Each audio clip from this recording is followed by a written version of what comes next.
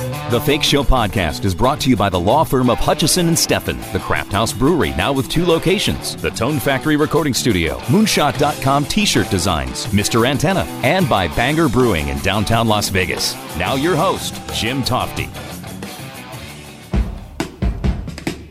Welcome to the show, everyone. Jenny Boyd's extraordinary life is the stuff of novels and movies. She inspired Donovan's famous song Jennifer Juniper at a time when she was a top fashion model alongside her sister Patty in swinging London. When she was a schoolgirl, she met Mick Fleetwood when they were both 16 and he spotted her coming back from school in Notting Hill in London. So much to talk about in Jenny's new memoir titled Jennifer Juniper, A Journey Beyond the Muse, as I have Jenny Boyd on the line right now from London.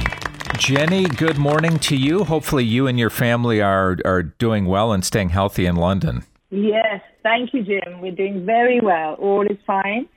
Touch wood. That's great to hear, and congratulations on your book. It's very honest. I'm almost all the way through it, and it was kind of a long process to get to the point where you wrote it, right? Yes. Oh, definitely. It's taken a long time to write it. And first of all, I was just writing it to try and make sense of my life. And then gradually you start honing it down and trimming bits off and adding other bits and remembering this and that. So it's been a journey in itself, just writing it down, just writing the book. Did you remember more than you thought you would? Because I know I talked to a lot of musicians and actors who say that it can be very therapeutic and to get through the whole thing. It's very therapeutic, especially where there's some really kind of moments that you almost don't want to relive. But of course, because you keep editing and editing and editing, you have to keep reliving them till in the end, there's a sense of forgiveness to yourself, to that person, whatever. So it is very therapeutic. It's, it is. I think you were just 16 when you met future husband Mick Fleetwood, and this was sort of during the swinging London 60s, right? Yes, it was. I was still going to school, and after school, my friends and I would meet in a little coffee shop in Notting Hill Gate without knowing that Mick was in that coffee shop, and he'd seen me and said to himself, "That's the girl I'm going to marry." And you actually married him twice. Did he say that he would marry you twice? No, I guess he didn't have the crystal ball. It wasn't that sharp. Yeah. Now, obviously, you knew Donovan because you inspired him to write Jennifer Juniper, but you were basically just friends with Donovan. Yeah, I think we kissed, but I mean, that was it. And but he was just such a lovely guy to hang with, and because I loved fairies and fairy stories, and he did too, there was a sense that if we got together, we would just disappear into a sort of land of fairy tales, and I felt in need of widening my scope and learning more about life and sort of but he was a lovely friend, that's for sure, and I love that song. Even when I hear it today, it just reminds me of the innocence of that time. Me too. It's just such a light and sweet song, and it's so well produced, isn't it? Gorgeous, yeah. When your sister Patty was dating George Harrison, how old were you at that point? I think I must have been maybe about 14, 15. She's 3.5 years older than me, so I was probably about 14, coming on 15. How big of a deal was that for you, let alone your sister, for this to be going on? This had to be really heady stuff. Well, in a way, because I would say it was very exciting, also because she got a new boyfriend and she asked me if I wanted to come and meet her new boyfriend. And, obviously it was George. But it was more exciting, I suppose it was more exciting as well, just the fact that she'd got a new boyfriend and I wanted to meet him and also we'd heard about him, but it was still kind of the Beatles of the young age. They weren't quite as famous. They were famous, but they were working on their film Help. No, it's Hard Day's Night. When you traveled to India, Jenny, with your sister and the Beatles to meditate with the Maharishi, did you believe in him and what that was about? Had you already been doing transcendental meditation? I'd been doing transcendental meditation for 3 months before, because we all got initiated at the same time and then had to wait till we went to India.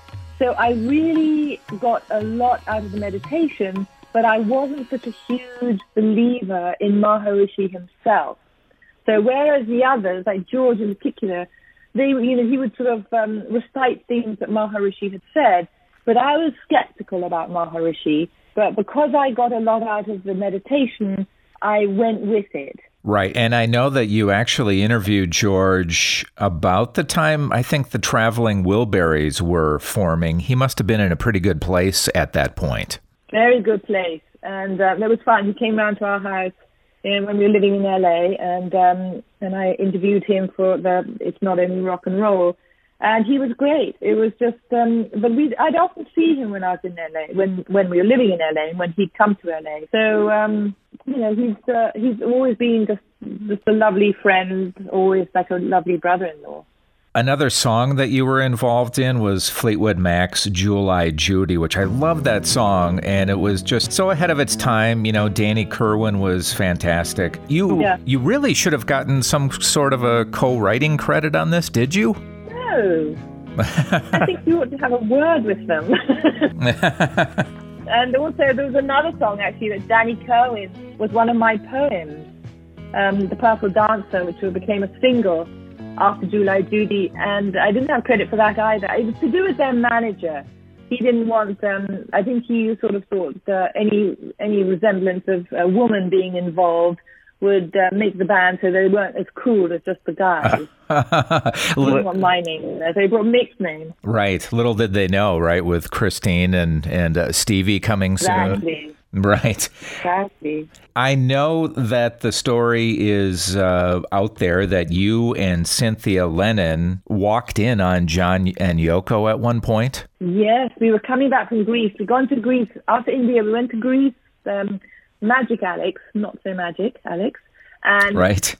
And me and Cynthia all went to Greece together, spent a few days there. And then when Alex and I brought her back, there she was. There they both were. And they'd obviously been tripping over the last few days.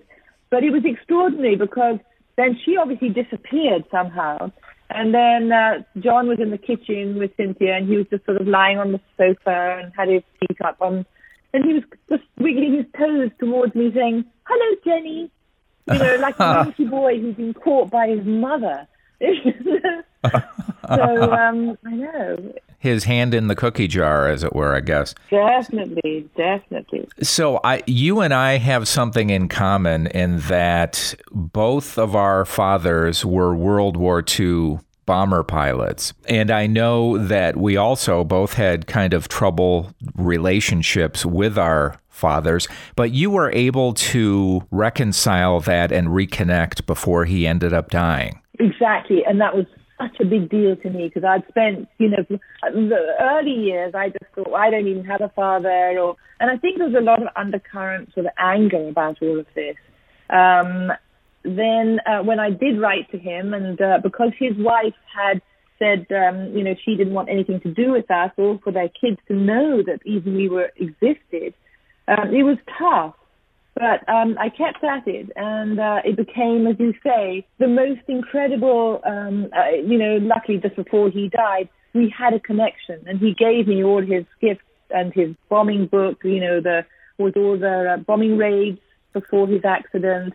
Right. He was in a thing called the Guinea Pig Club. I don't know if you've heard of that before. The soldiers from World War II who'd been badly burnt went to this place called the Guinea Pig Club, and that's where they had plastic surgery. And because they were the first ones, they were the guinea pigs. Well, I've got his little guinea pig badge. Just little things like that. Oh, that's incredible. Well, Jenny Boyd's book, Jennifer Juniper, is available at Amazon.com, and you can even pick up an autographed copy at thejennyboyd.com. So nice to talk to you, and good luck with the book. Thank you very much, Jim. Very nice to talk to you, too. We didn't have enough time to discuss some of the other things that are in the book, like she ran the Beatles' first retail Apple store and her near-death experience, but it's all in the book at Amazon.com. That finishes this episode of the Fake Show podcast. I'm Jim Tofte in Las Vegas. I'll see you back here next time. Listen to The Fake Show anywhere on SoundCloud, Stitcher, iTunes, and thefakeshow.com.